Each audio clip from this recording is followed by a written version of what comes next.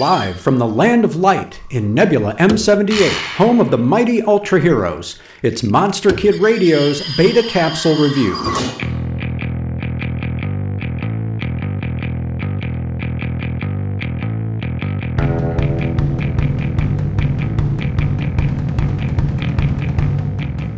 Who goes there? That's the title of Ultraman's 31st episode and the question that drives the story. After a 20-year absence, SSSP member Godo has returned to Japan, but his eccentricities, along with a handful of small physical anomalies and his knowledge of Science Patrol trade secrets, lead the team to suspect that there's something strange afoot. Their attention, however, is quickly diverted by the spontaneous appearance of quickly growing large plants throughout Tokyo. In their investigation, they learn of a carnivorous, bipedal, blood-sucking plant discovered 20 years ago by, wait for it, Godo's father. Meanwhile, Fuji is caught snooping around in Godo's guest room by a suit-wearing plant monster and is promptly zapped by the creature's eye-beams. Following up, Hayata discovers a plant wriggling around in Godo's luggage, and by taking a sample to Professor Ninomiya, confirms that Godo has the vampire plant Caronia in his possession. But, to be more precise, Caronia is possessing Godo, and being thwarted in his attempt to murder the professor, grows to enormous size, stating its intent to replace all humans on Earth. With a wave of Caronian airships on the way, only the Science Patrol and Ultraman can prevent Botanical Armageddon. After the supernatural flavor of the previous week's episode, Who Goes There swerves back into straight-ahead science fiction, featuring far-flung discoveries, scientific experts in laboratories, and an alien invasion of sorts. Ultraman's scenes are enhanced by one of his more dramatic transformations and the use of a new explosive beam. And taking center stage is a classic It's That Guy actor, Hiroo Kirino, in the role of Godo. Kirino can be spotted in plenty of Showa-era Toho classics, such as Invasion of Astro Monster, The H-Man, and Destroy All Monsters. For Monster Kid Radio's Beta Capsule Review, this is Mark Mansky reporting.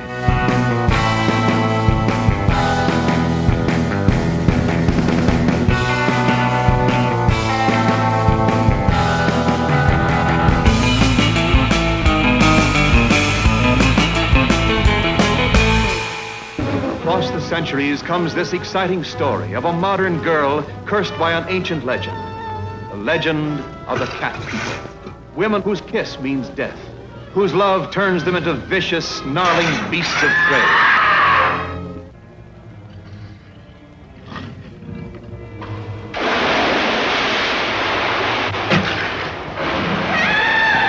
Twice I've been followed by something that was not human, something that attempted to take my life. I believe that was the cat form of Verena. Why should she wish to harm you? Because I'm in love with her husband.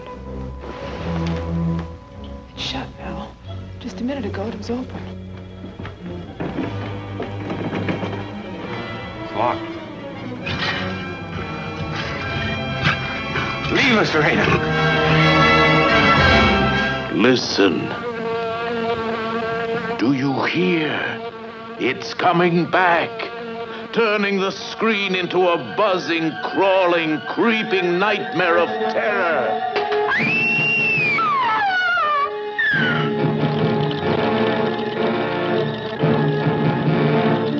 This is the son of the original Fly, daring to explore the forbidden science of transmigration that brought horrible death to his father.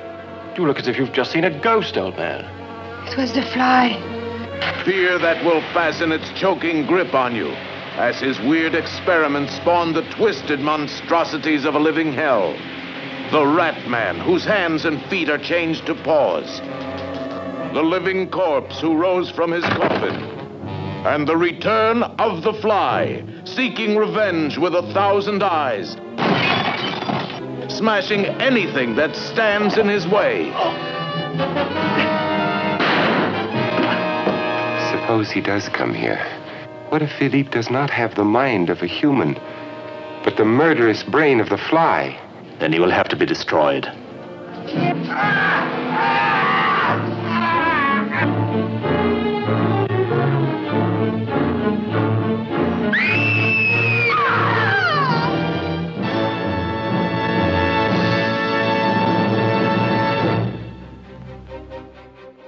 I am Dr. Lee Cushing. Welcome to my Chamber of Horrors. Dr. Cushing's Chamber of Horrors is a monster rally novel in the tradition of the classic Universal and Hammer horror film. It's written by Stephen D. Sullivan, the award-winning author of White Zombie, Daikaiju Attack, Manos: The Hands of Fate, and one of the creators of the original Chill role-playing game. This book recreates the thrills of the classic monster vs. monster film. We've got vampires, werewolves, mummies, psychic twins, scheming madmen, and plenty of unexpected chills. Now you can get Dr. Cushing's Chamber of Horrors in print, or for Kindle at Amazon.com and other fine retailers. Coming soon in other ebook formats.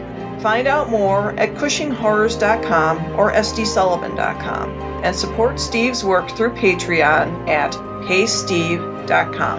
I do hope you've enjoyed your visit. Please come again, and remember, the chamber is always waiting for its next victim.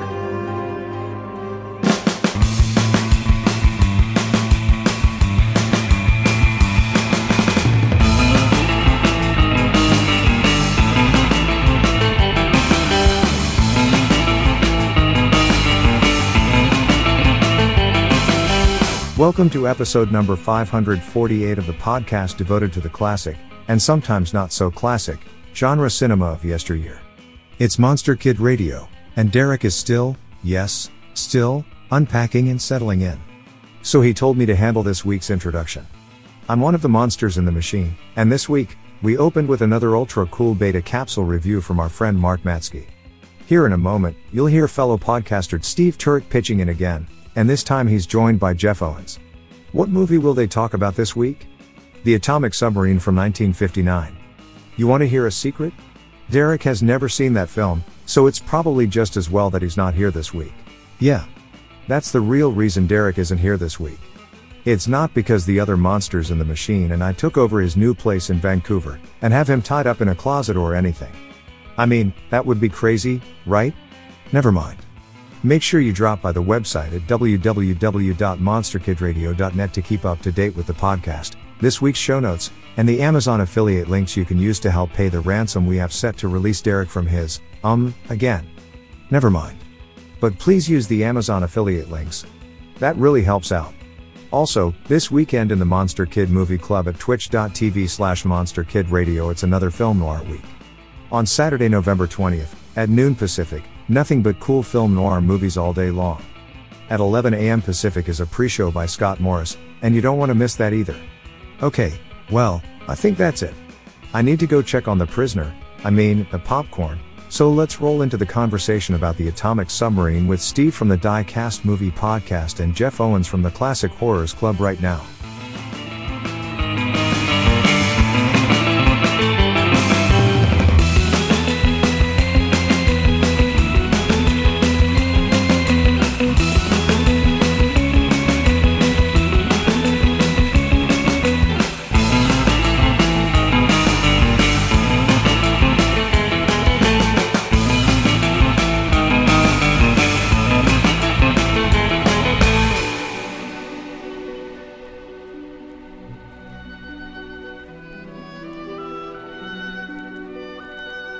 This is Count Vlad, but you may recognize me by my more familiar name, Count Dracula, and I'm here to offer you a friendly warning. Derek and his guests often get excited, and occasionally this results in revealing key plot points of the movies they're discussing. In your parlance, you might call these revelations spoilers. You know how the children of the night, monster kids can get sometimes. So consider yourself warned, and don't come begging to me to kill them for their transgressions afterward. I have more pressing issues to take care of, like that pesky Van Helsing. Hello, everybody. Welcome to another episode of Monster Kid Radio. Yes, I know, like the last episode that I did, this is not Derek's melodious voice. It's mine. I'm sorry for that. Everybody has to hear my voice again. But as you know, Derek is still in the midst of the move and getting acclimated to his new job. And I'm trying to help him out with doing an episode for him again. And this time I'm joined by the one and only Jeff Owens of the Classic Horrors Club podcast. Jeff, how you doing today? I'm doing great, Steve. How are you doing? The Joan Rivers of podcasting. Now, this is really going to date me, but Joan Rivers, I believe, was Johnny Carson's most frequent guest host. So you, sir, are the Joan Rivers of podcasting. Well, I've been called worse. And Joan Rivers obviously was a comedic talent, up there in the upper echelon. I mean, it all depends on who you're looking at, but she was just awesome. And I remember seeing some of her performances on YouTube and different things like that. So yes, but yeah, Joan Rivers. Yeah, believe me, I meant it as nothing other than a compliment. I thought you meant I need plastic surgery, but so Jeff, you not only do the Classic Horrors Club podcast, but you also are a writer that's been in various publications. What publications have you been in? Well, I am associated with the We Belong Dead group. They are in England, and they publish We Belong Dead magazine, as well as a series of books, not necessarily on a regular schedule. But my first one for them was called Unsung Horrors. And then I've been pretty much involved, had one or two things in each of their publications since then. They've done a book on Peter Cushing. I don't remember what else at this time. I think that you were also in one with Vincent Price. And Yes. I knew there was another one like that. Yep. And they've got a couple coming out. They're doing a sci-fi book, Spotlight on Science Fiction. I've got a couple in that. And then there's some down the road, actually, two more I've written for that aren't on a publishing schedule yet. So I think this is one of the good things, if there can be any that came out of COVID, was the editor, Eric McNaughton. He is a tour guide by trade, and, there were no tours for at least a year and a half. I don't even know if he's gone back yet. So he really started pumping out the publications, and I love being a part of those. And I've read some of the stuff from We Belong Dead, and it's really good. It's almost a shame that you're not in other work also. But also people can follow you for free on your blog, which you talk about different movies. I didn't know if you wanted to talk about your blog and where people could find it. Oh, sure. I'll always do that. It's classichorrors.club, and we've just come through the countdown to Halloween. I've done this every year since I started.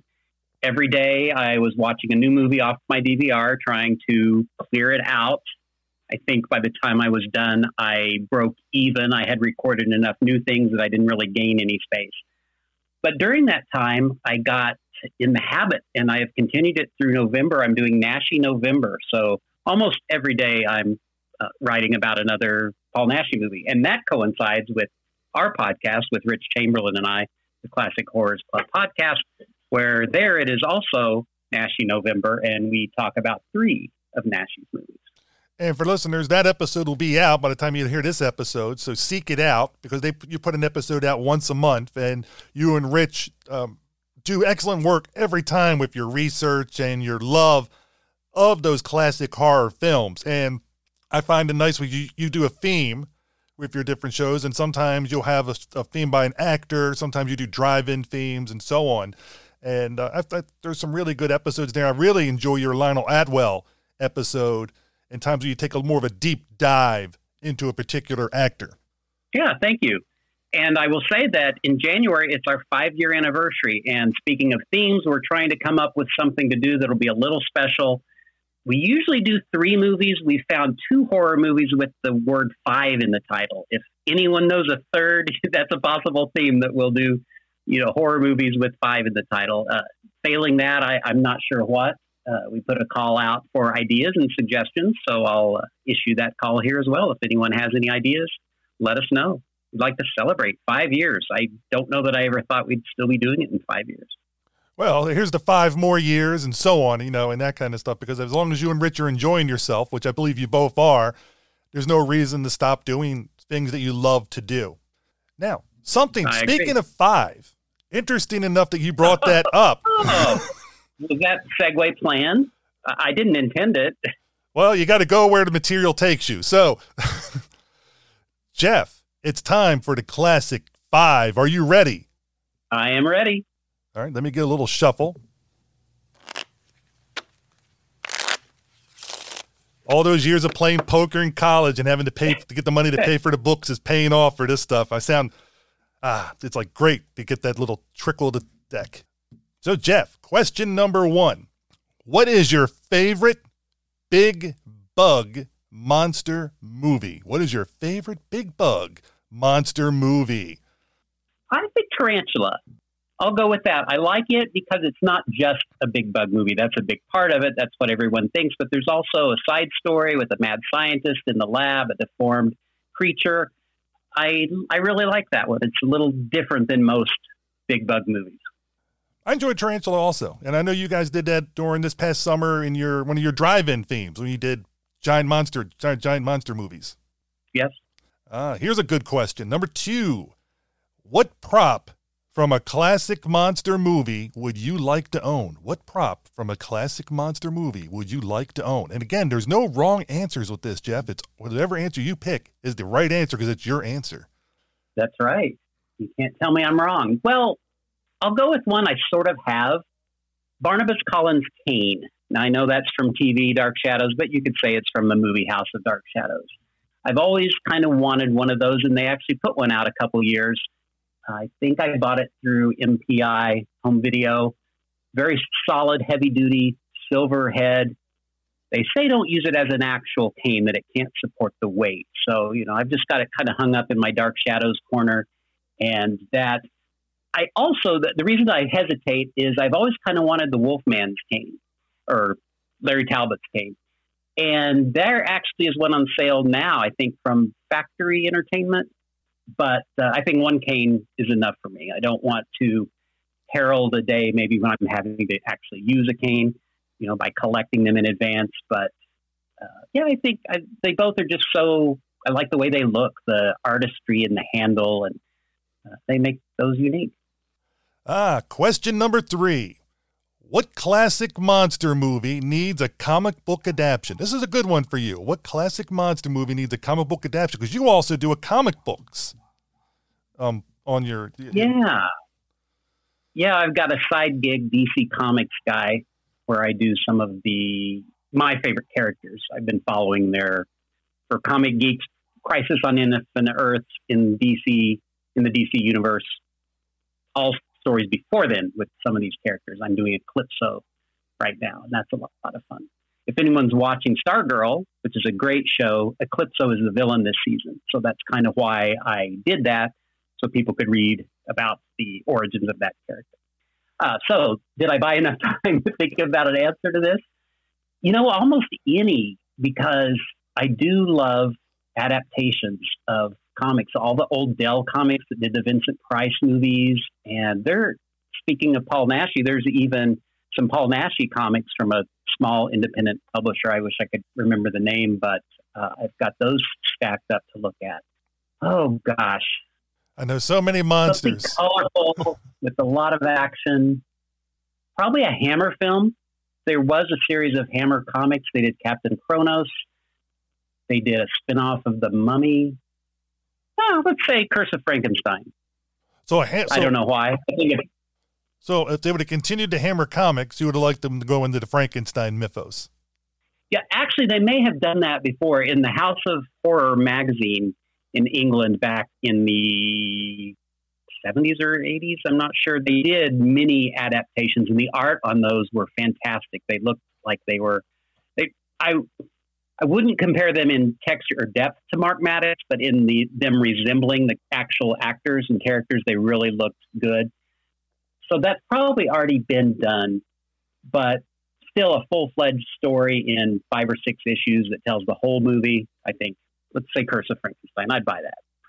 I would buy that too, because I got both those Hammer ones you talked about, Captain Cronus and the mommy one, and I enjoy them. Yeah, different takes on the properties, and I like the Captain Cronus because it's a continuation of the mythos, and that one I believe is a story for a franchise that should have continued on more than the one movie. It was just begging for multiple episodes. Right. All right, question number 4. What character from a classic monster movie would you want as an action figure? What character from a classic monster movie would you want as an action figure? I think I've been asked this before. You know, this is another thing that I actually have what I want, and that is the monster from It, the Terror from Outer Space. But as for another one, well, how about the monster from the Atomic Submarine? That'd be a pretty cool action figure. That definitely would be, especially if you had it with the background, like the setting of what it was in. May I give another one? Sure. So I know they have this, and I just got to see Godzilla versus Hedorah on the big screen, and it's the 50th anniversary or something of that movie, and so they're putting out all kinds of Hedorah merchandise, but it's just out of my price range. But I would like a little Hedorah. It was not at all like I remember it from seeing it as a kid at the drive-in. It was a really cool monster. I liked it, and so just have a little Hedorah sitting by me. That'd be kind of fun. As long as it stays little. Yeah, I got to make sure I keep my toxic waste and pollution away from it. And knowing our luck, your cat would do us all in by knocking something over on it, and that would be the end of the world. Right. The final question, and I will admit to this one, I cherry-picked this one out because of an episode that you did on my show. What classic monster movie should be turned into a musical? What classic monster movie should be turned into a musical? I could see The Wolfman with Larry Talbot's torture that he's going through, his tortured soul. I can hear him singing about that, really expressing how he feels, how he wants to die. And maybe that wouldn't be The Wolfman, one of the Wolfman movies. I think maybe he expresses that even more in Frankenstein Meets the Wolfman, how he wants to, that kind of became his thing in all the subsequent movies. But one of the Wolfman movies based on one of those where he's got to just sing about how he wants to die. I could see that. I could see it because it'd be a tragedy, especially if you developed a love story, a lot more in the musical, and then have that pathos in the end.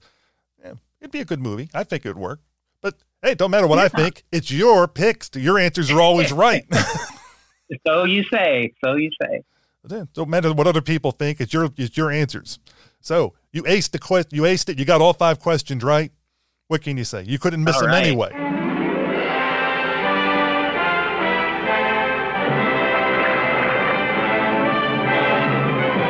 This is the exciting story of the future, when America's fleet of atomic submarines begins a desperate search for an unknown enemy whose destruction of polar shipping has the nation's back against the wall.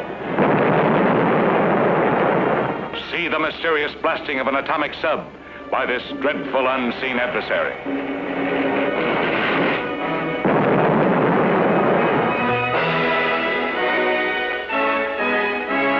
The USS Tiger Shark, our last hope. See it fire an intercontinental ballistics missile from under the ice at the North Pole.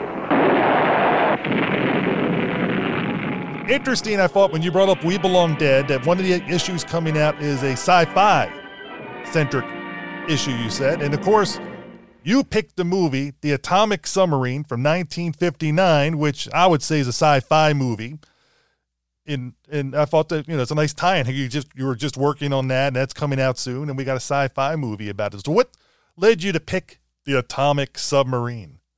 Well, I can't remember why I originally watched it, but I do remember thinking this is not what I thought it was going to be. I was sure it was sci-fi, and I'm sure it was, a submarine under the water. I had no idea it had anything to do with UFOs or aliens or a fantastic monster. And I've always had that in the back of my mind for Monster Kid Radio, because it has an actual monster. And I don't think many people know about this movie. I think I saw the monster and I recognized it from a magazine or book or something, and I didn't associate it with this movie. So I just thought it was really cool that I discovered it. I think it's a good, solid movie, and I thought it would be a great one to talk about. You had not heard of it, so that tends to prove my theory that maybe it was a good choice. I think it was a good choice. I mean, I never heard of the movie at all, and then and I was like, okay, it's science fiction. All right, we'll go with. When we checked with Derek, and Derek said, "Hey, go for it." So we did it and are doing it, and I enjoy science fiction a lot. So anytime I get a crossover with science fiction and a monster movie, it always works for me. And so I'm an easy win for those types of movies, because growing up watching the sci-fi every Saturday, there'd be the sci-fi movie of the week, you know, at like 2:00 in the afternoon. It was like Sci-Fi Channel, and you just enjoyed it. 52 different movies, you know, each year. And then of course it would repeat a lot from year to year, but it was nice to get to see those different ones. But somehow I kept missing this one. But you own the Criterion version. Yes, it's in a Criterion box set with three other movies, a total of 4. Of course, none of others which I will remember at this point. I'm not usually a hardcore sci-fi guy unless there's a monster.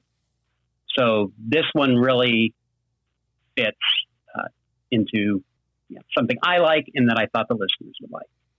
I think so too. And for listeners, it's also available on YouTube, at least currently. You never know, these things switch around. So, I mean, if you want to watch it, I think it was like an hour and 19 minutes. I don't think it was that long. It's like an hour and 12, I believe. Well, yeah, somewhere in that. So it's a little, 70, 80 minutes long. It's a short watch. It doesn't take that long to get into what it's doing. It moves. It's typical of the movies of the 50s. You know, it's black and white, has the narration, has the maps with the little lines going through where they're all going and that kind of stuff.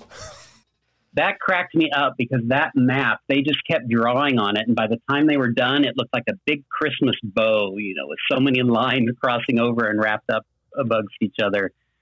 It makes sense, though, in the plot. I guess I didn't imagine they would keep writing on the same map. I thought maybe they would use a different one, but no. And that is one element of this that it reminds me a lot of The Giant Claw, not monster-wise, just the way the movie feels. I mean, there's the narrator, the sense of humor that the characters have. It's just a little bit too corny, but it just fits. It works.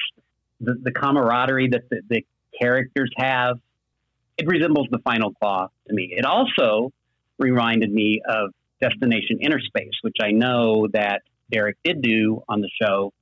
That's similar. They're underwater. They're going to I think maybe a spacecraft, something. I kind of had them mixed up a little bit. I think it's in that one, the little miniature sub goes back and forth several times. And I was afraid that was this movie, and it wasn't. This movie moves very quickly. I watched it with the commentary, and when I'm doing that, I'm focused on what they're saying and just kind of looking at the pictures, but not really telling what's going on. And there were a lot of scenes of people sitting around talking. And so when I watched it again without the commentary, I thought, oh, this is going to be talkier than I remembered. But it is not. Anything they talk about is high level, important to the story. Let's move on. And it moves very quickly. Oh, it does. And I like the pacing of it. I like the way there's certain things that were, to me, predictable. With like the certain movies of this genre. There's certain tropes or people that are put in. One character says the classic line, "Oh yes, he's married, has 3 kids. They took them all off leave." And he's like, "Oh, the next day was my daughter's birthday. She's going to be upset." And I'm thinking right away, he's goner. He's a goner. Because it's any war movie, science fiction movie, horror movie, you always know that guy's a goner. And I was right. It was like dead on it. But then there were some other characters I felt certain things were going to happen to them, and they didn't go that way. So there was some things that did not lead to where I would normally think. And there was a couple of guys I knew that were red shirts. Even though they weren't wearing red shirts, I just knew it. Something bad was going to happen to them. And boy, did they really suffer in the end of the movie. Yeah, they did. But if you want to give a little synopsis of what the movie's about. Yeah, I was just going to say, let's kind of go through the plot. So the movie comes hot off the heels of the introduction of the atomic submarine in real life in August of 1958. The first nuclear submarine, the Nautilus, went on its first trip at the North Pole. The producer of this film, Alex Gordon, took advantage of the headlines, and it wasn't a week after the ship got back that he registered the title, The Atomic Submarine, for this movie. And it is about an atomic submarine sent to investigate a series of disasters that have been happening around the North Pole. And that they pull the crew together, they get on the ship, they don't tell them until they are in open water, what their mission is. And I just said it, their mission is very simple, to investigate these disasters that have happened. So then it gets really, I think, an interesting concept, because it is basically, an alien UFO movie, but the idea is that instead of trying to rule the world from out in space, up in the sky, they're doing it from the water in the ocean. And that makes it pretty unique. So they do discover the ship, they track its pattern, they decide to head it off at the pass and try to stop it. They take a little mini sub, the Lungfish, from the submarine to the spacecraft, which they stop, by the way, by ramming it, because it is able to avoid the missiles that they fired at it. Get into the ship.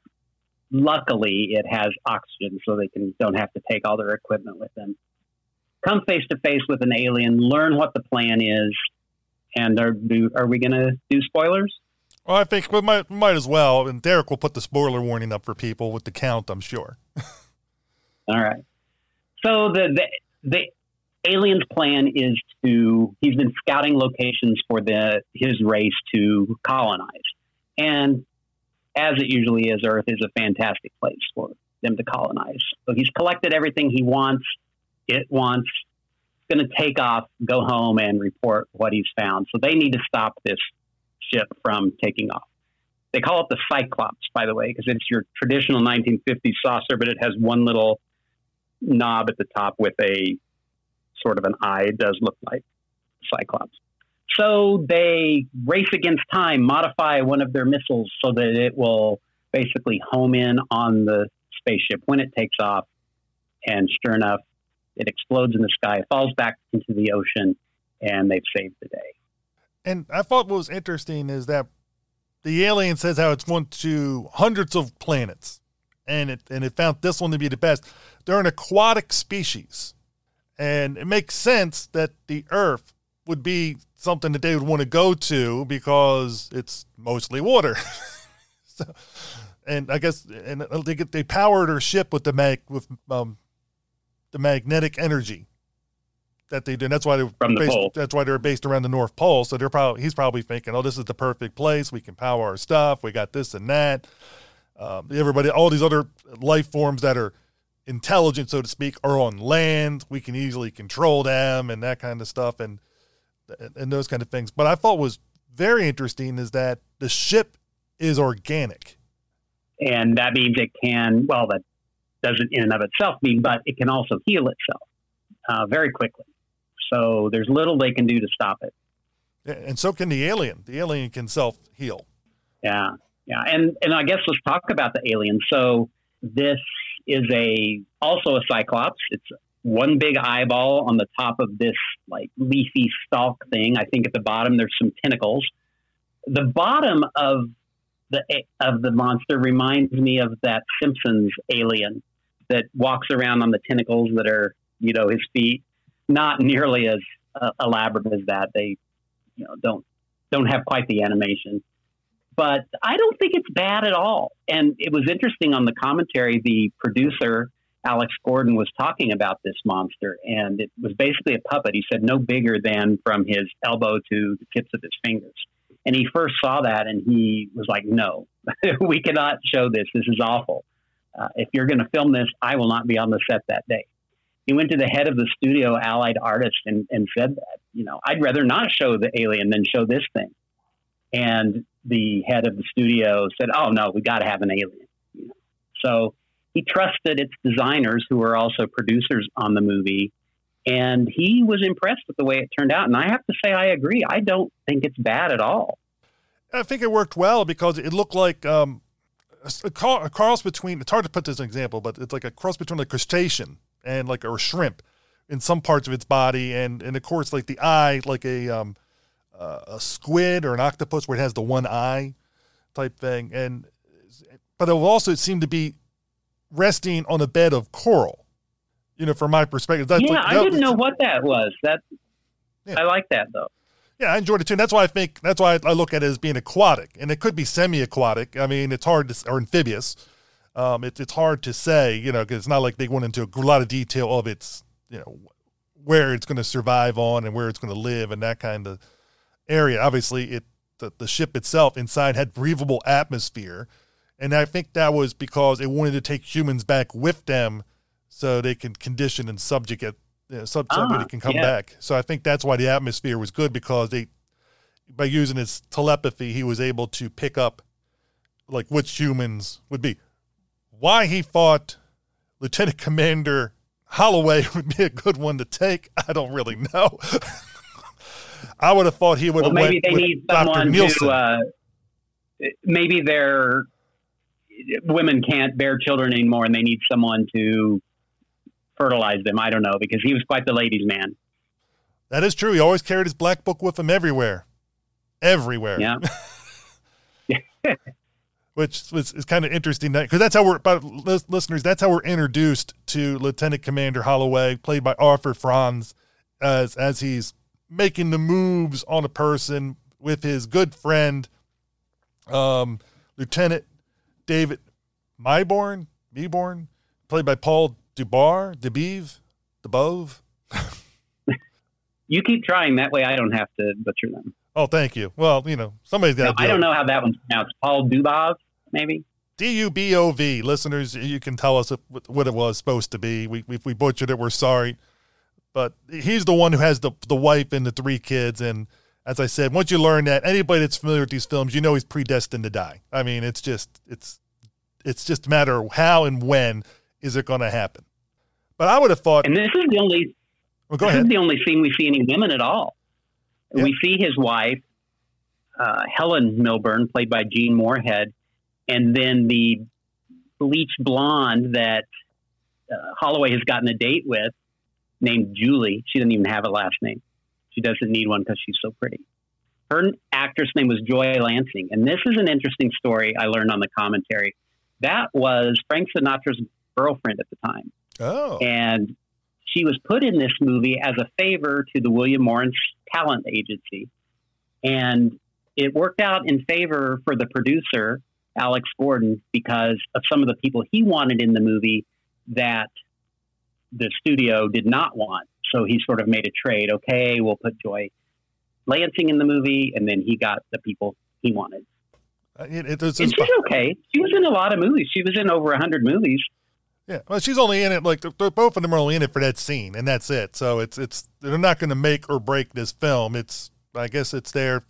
They both they're both there for eye candy, literally, and then there's nothing really plot-wise that's relevant to the movie. It's just more character development as what's going on. So it's interesting. But Arthur Franz, who plays Lieutenant Commander Richard Reef Holloway, which you mentioned earlier, he's got monster movie cred. Yeah, he does. I mean, Monster on Campus, Abbott and Costello Meet the Invisible Man. Those are 2 I saw right off the bat. Did you notice anything else? Because he has a lot of credits also. Yeah, Flight to Mars, Invaders from Mars. Alex Gordon did not want this actor. He wanted, get ready for it, John Agar. But Agar wanted too much money, and he wasn't available. And I did want to mention earlier, this, of course, was a low-budget film. The studio gave them $135,000, and they had to shoot it in 8 days. So, they couldn't afford John Agar. I will say, I think John Agar would have brought more to the role, because this guy did not come off as a ladies' man. I couldn't see where ladies would be fawning over him. Where John Agar, I could see women falling for John Agar. He's one of Derek's patron saints in this show. Yeah, and Alex Gordon didn't particularly like Arthur Franz. He apparently was a little self-interested, I guess. He demanded to see the dailies he wanted to see, and Alex Gordon didn't. He basically said that there was a studio policy that none of the actors could see the dailies. He was afraid that Arthur Franz would want to reshoot scenes and things like that, and they just didn't have the time or money to do that. However, he was very complimentary. He said that he did do his work. He knew his lines, didn't come to the set drunk or anything, that he, I think, still would have preferred to have John Agar. I think maybe we all would have. Yeah, I'm not saying he was bad in his performance either. I'm just saying when you have a choice between Arthur Franz or John Agar, I think 9 times out of 10, you're going with John Agar. Depending on what the role is calling for, I think 9 times out of 10 at least, Agar's your man. But I don't know. It was really enjoyable with the different character. A lot of these actors I'd never really heard of before watching this movie, and it could be just me. I mean, I've some of the movies that we talked about, I've seen those movies. It just did not dawn on me that was that same person playing those different roles. Yeah, so this is a very interesting thing. So Alex Gordon and his brother, who I am forgetting his name, another big Hollywood producer, grew up in England, and they, grew up basically in the movie theater, and they knew all of these stars that had been big in silent movies. So when Alex Gordon came to the States and started producing movies, he always wanted to give them jobs. And there were several reasons for this, and I just find this fascinating. Number one, they were cheap. Alex Gordon came from AIP, so he worked with Roger Corman, and he made some movies there. But when he went out on his own and he made this with Allied Artists, he talked about Roger Corman always got the up-and-comers, the people that weren't famous yet, Jack Nicholson and, whoever else. Whereas Alex Gordon took the people that were famous back in the day, and he did it because they were cheap. He did it because he wanted to show that all of these people that were stars during silent movies could make the transition and be in talkies. And not only that, these people that had been big stars were willing to still work and take bit parts. So he always wanted to provide work for them, to the extent that there's 2 actors, and these I really didn't know at all, Edmund Cobb and Frank Lactine. They're uncredited as passerbys on the street. And it was basically work that an extra would do. And extras at this time got like $25 a day. And Alex Gordon wanted to pay them full acting price, and in fact he had to, because they were members of the Screen Actors Guild.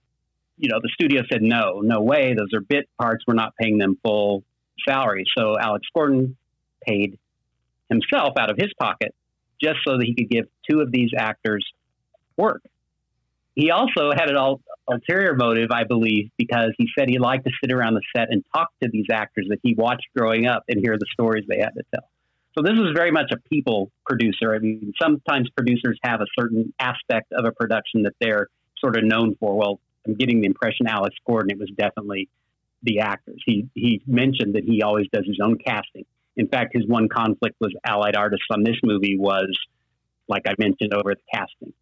But he got asked questions about the special effects and this and that, and he's like, didn't know anything about that. But you ask him about the actors, he knew everything. So I think that's kind of cool, a real people person. And I thought it was interesting that a couple of the male leads, like Arthur Franz and Paul Dubov or whatever, I felt were older than you would normally cast for those roles. And it could be because he saw them back in the older days and just, wanted to get them, and that kind of stuff. It was just like, because they seemed older. I was just like, there's just a little, it's like, the age range where you're accepting certain things. And I'm thinking, you're a little on the far end of that spectrum. Yes, but did you notice how they balanced with young, hot men? They've got the 2 frogmen, Frogman Carney and Frogman Powell, played by Richard Tyler and Kenneth Becker, and also Brett Halsey, who was a Dr. Nielsen, very attractive man, yes, who has a history. His father was a colleague of Holloway, and this is kind of, I guess, this was 59, so it's kind of predicting what's going to happen in the 60s. This son, Carl Nielsen, started speaking out against the military, and he was, for peace and all that. And that went against his father's life's work. And that really destroyed his father. He was portrayed as a warmonger, and he kind of went into seclusion. So Holloway has a grudge against Nielsen. And of course, they get stuck on a submarine together. That's how that works. And of course, by the end, they are best buds. I don't know if they're best buddies, but they're definitely, they seem to come to more of an understanding. You know, that was, to me, was an interesting dynamic, because this is a 1950s era film. And to have somebody be showing the opposite side, you have basically, using the comic book referencing, Dove and Hawk, you know, for DC. You have the Dove and Dr. Nielsen, and you have the Hawk and Lieutenant Commander Holloway. And they have a good discussion. It's not really long, listeners, but if you listen to it, it's like it's an ongoing little debate about this. And I thought that was handled rather well, and which actually led me to believe when the alien wanted to take a certain person, like, or certain people, why it wouldn't take the Hawk and not the Dove, because they both were there available for him to have on the ship. Like, why he wasn't communicating to Dr. Nielsen or Nielsen to, hey, come on the ship, use the telepathy on him, because he seems to be the one that would be more understanding. That's the part, it surprised me, you know, when it went that way, because I thought he would have been more that thing, and then showing his thing about resisting that when he found that he was going to try to colonize and just, you know, basically take over humanity. I thought that was going to go with that particular trope. Oh, here's the peace-loving guy, but realizes, oh no, I have to go to fisticuffs in order to solve this situation, and they didn't go there. And I enjoyed that, because it let him his character stay, in a sense, pure, because he showed he had the backbone of doing these other things, the proven Lieutenant Commander Holloway wrong. And I also thought it was interesting that when Lieutenant Holloway was having a conversation with, I'm trying to remember who, what was it, the chief, or one of the other people there, about what was wrong between the two of them, what would happen, and he was explaining the background, and the other person said, well, did you ever get his point of view? Actually, I think it was Lieutenant Milborn, or Myborn, his good friend. And he said, did you ever talk to him about his point of view? And he goes, what point of his side? Actually, it was his side. And he goes, what side of that? All he has is the front. He has no back, so he has no side. And they left it as that. But I thought it was just showing that he was only looking at it one viewpoint instead of trying to understand all the sides, which is something that's been going on in society for decades.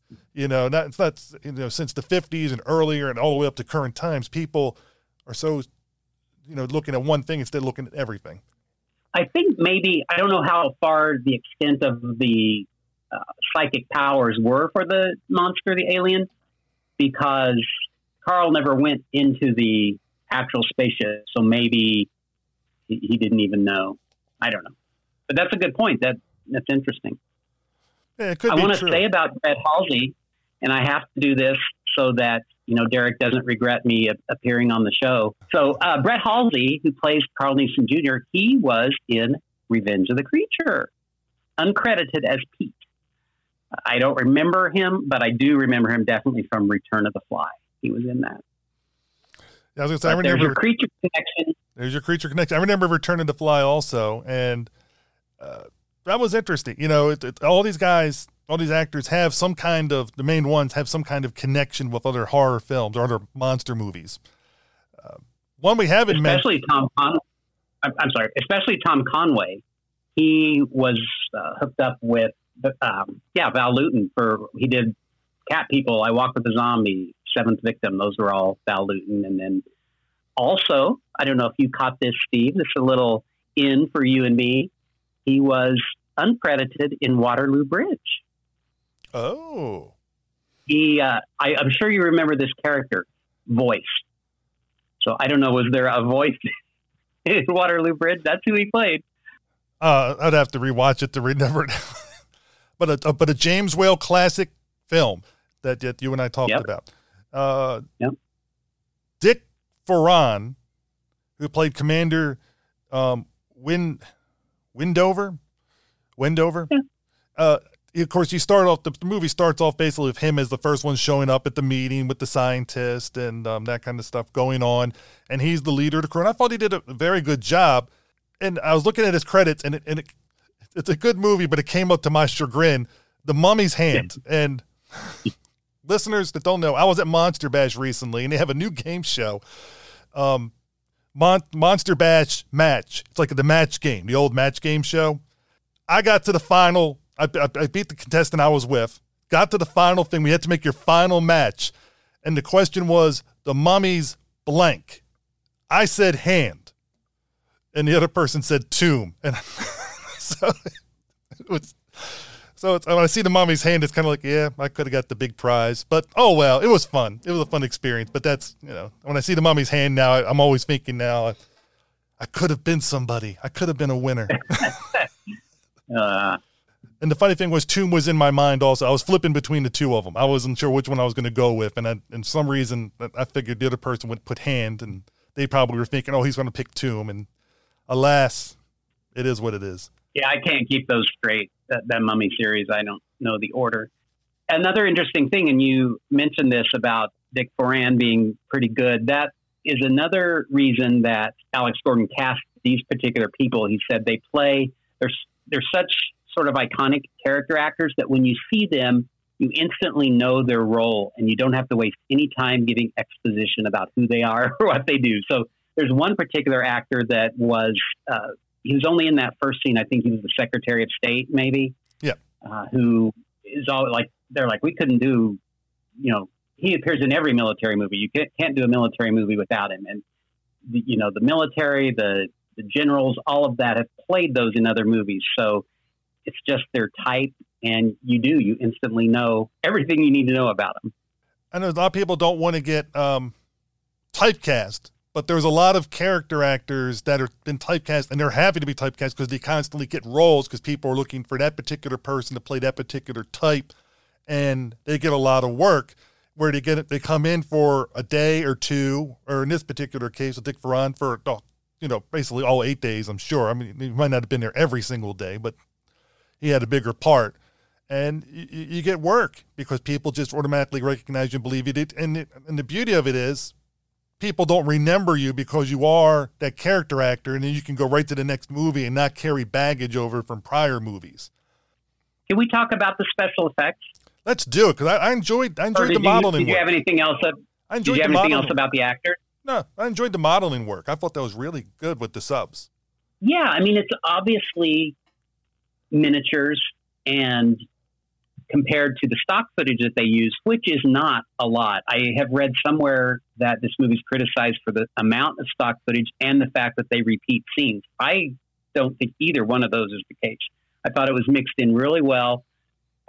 There's one scene on the submarine that is obviously footage from the Navy. Alex Gordon talked about how they got stock footage from the Navy. It's very brief. I don't think it's distracting. It's far worse in other movies. But yeah, those miniatures, they're pretty detailed. One of those submarines even had little like fans on its back fin that were moving. That's good. And there's a shot of we're like riding on the tail of the sub, and it's going down sort of this tunnel. There's walls on either side, and that looks really good. I think it's great. Do you know how they do that underwater effect? I don't think they were really filmed underwater, but the screen shows these like lines that are kind of wavy, kind of foggy to make it look like it's underwater. I thought that was well. It was convincing. I think it was done well. And what I really liked about it was when you saw the sub, actually first when you saw the missiles, the torpedoes approach the UFO, and then the submarine does. It gives you so much an idea, because a lot of these films, when you see the UFO, it's so small. And this thing was huge. I mean, when I saw that torpedo coming next to it, it was almost like a splinter coming at you or me, like a big splinter. And then the sub coming at it was almost like a little dog coming after you. It's like, it's like an annoyance. And the scale was done very appropriately to get the idea that this UFO is a really, really big ship.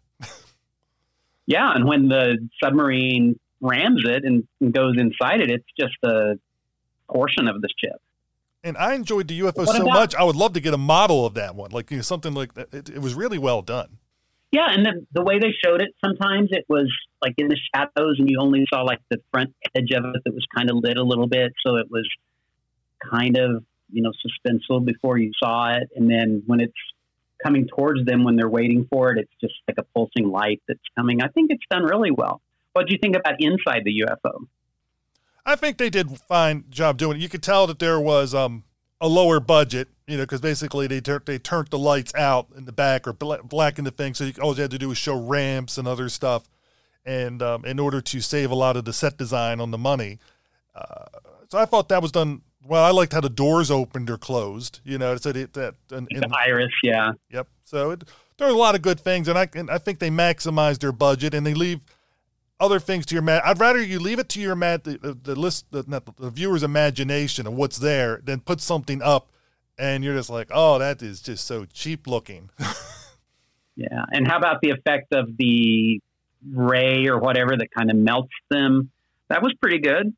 Yeah, I thought it did the job. The effects worked. It was pretty much a lighting effect, and I like the special effects where the people that were getting hit by the ray that were in the UFO, one of the frogmen and Lieutenant Milborn, when they were getting basically, it looked like radiation burns to me. It's hard to tell what is that, or is electricity coursing through their body doing it. They were showing it, and then they would cut away to show another person reacting or whatever, and you would see more makeup added. You'd see more skin deterioration and things along those lines.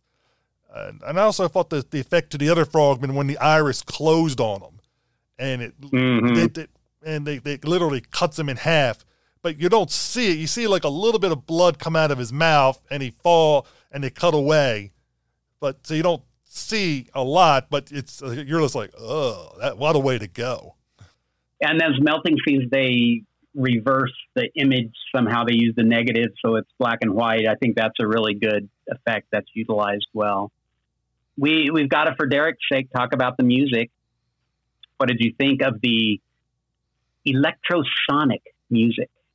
Well, considering it's a science fiction movie, and again in the 50s, the music falls right in what I'm expecting to hear, and I thought it was good. It had that unearthly type sound, and it worked. It worked for me. I don't know if it worked for you, but I know it worked for me. Now, would I buy a soundtrack of it? No, but it does work in the movie. Yeah, Alexander Laszlo was the composer of that electronic score. And yeah, in the credits, they say electrosonic music by Alexander Laszlo. Yeah, I think it's a fun movie. I enjoy it. I was glad to watch it again. I was happy you picked it for me to watch because, again, I'd never seen it before. And listeners, if you want to own the physical copy, it's on the Criterion set. I'm trying to remember what the title of that set is. Monsters and Mad Men. Yeah, Monsters and Mad Men with a few other movies. Obviously, it has a commentary track. And for those that want to go on the cheap, it's currently on YouTube, and it is the Criterion copy ported over. That's how I knew it was on Criterion. This first thing is like, oh, this movie, you picked. I was like, oh, must be good. It's on Criterion, and so it actually upped the level of what my expectations would be for it, and I enjoyed that raising it a level because I was like, okay, this is something I got to focus and pay attention on, and see where it's going to go, where it's going to take me. I do want to talk just for a minute about the legacy of this film. It was a modest hit. It opened in Seattle near Thanksgiving, November 29th, 1959. Oddly, they didn't advertise it as a science fiction movie. They talk on the commentary about how the closest thing the press book comes to even mentioning a UFO is saying that they deal with an enemy object. And it was just kind of perplexing why they didn't, play up the fact that it was sci-fi and that alien and UFOs. Alex Gordon thought it might be because this was the late 50s and the monsters were kind of going out of style. I mean, this was getting ready to have a shift. Even AIP was changing from monsters going into the Edgar Allan Poe and all that. So just kind of an odd time. It's just odd to me, though, that they wouldn't take advantage of that. And, that kind of backs up what I said when I watched this. I had no idea the first time that it was a UFO or a monster movie. Yeah. Right afterwards, not credited to this, but Allied Artists went into bankruptcy. So Alex Gordon lost some money on that. They had made him put up 40% of the budget. He had to raise money for that. And he, paying some actors himself and things like that, he he didn't end up making any money from it. And later he had to try to sue to get some of the money that was owed to him. Now, supposedly, and I don't know if you saw anything about this, Voyage to the Bottom of the Sea came from this idea. Now, I don't know. I have a hard time thinking Irwin Allen saw this and said, "Oh, I'm going to create Voyage to the Bottom of the Sea." There's similar stories. They're both about nuclear submarines. That doesn't mean the idea came from this. That's a little far-fetched to believe because it's kind of a bottom of the barrel B movie. However, interestingly, Arthur Franz did guest star on an episode of the TV series Voyage to the Bottom of the Sea. That was episode 31 of the first season, called The Condemned. It aired in 1965. And also supposedly one of the episodes was a remake of this movie. I couldn't find evidence of that. I went through all the titles. There is an episode from season 2 called The Monster from Outer Space. I thought, well, maybe. I mean, that kind of fits.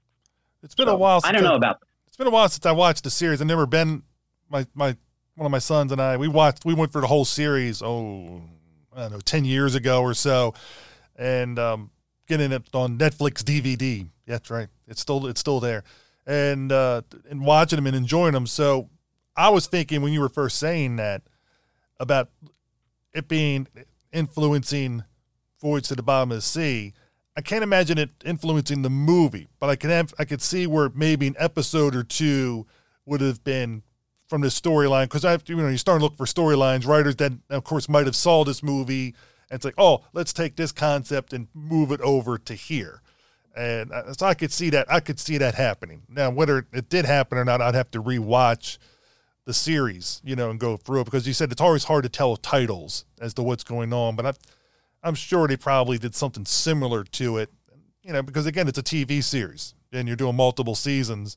You're going to eventually run into a lack of ideas, or you hit similar ideas. But I agree with you. Just because both of them involve a submarine doesn't mean they both, this one begot that one. I think that's just people looking at it decades later. But who knows? We're not Irwin Allen, so we don't know where he got his ideas from. Maybe he did see it, and it did influence him down the road. I don't know. Well, I'm more inclined to believe that than I believe the story that Alex Gordon tells, where he believes James Cameron stole his idea for The Abyss, because it's about a UFO on the bottom of the ocean. So maybe Alex Gordon had some delusions of grandeur, maybe. I don't know. Or I don't know, maybe James Cameron saw this movie and it gestated inside him for many years and he made The Abyss. I don't know. Well, let's put it this way. The special effects of The Abyss and the special effects of this movie are a little different. Yeah, he didn't get any ideas for those from this movie. No, I don't think so at all. But I mean, who's to say what influences people, and whether consciously or subconsciously? It's hard to tell. It's like if writers that come up with different material or songs, and people are like, "Oh, that song is similar to these other songs." Well, they're bound to be, because they're all popular songs that person probably grew up listening to. So which influenced them to become an artist, and then of course that's going to influence their work. It doesn't mean they're ripping off the prior stuff. It means they're adding to that legacy of that genre of music. And same thing with this genre of film. It's people are going to, there's only so many stories you can tell. And we're at the point, I think, nowadays where it is extremely unlikely you're going to come up with a brand new concept. It could still happen, but a lot of times it's people taking a prior concept and making it something new and different. But otherwise, do you have anything else you want to add?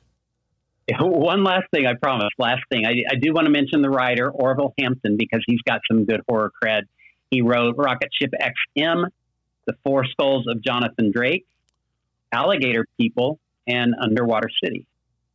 So, except for Alligator People, I have not seen those other movies. I don't know if you could say they are similar or not, but Alligator People's another sort of wacky idea, for sure. Well, that's true. And also, just because the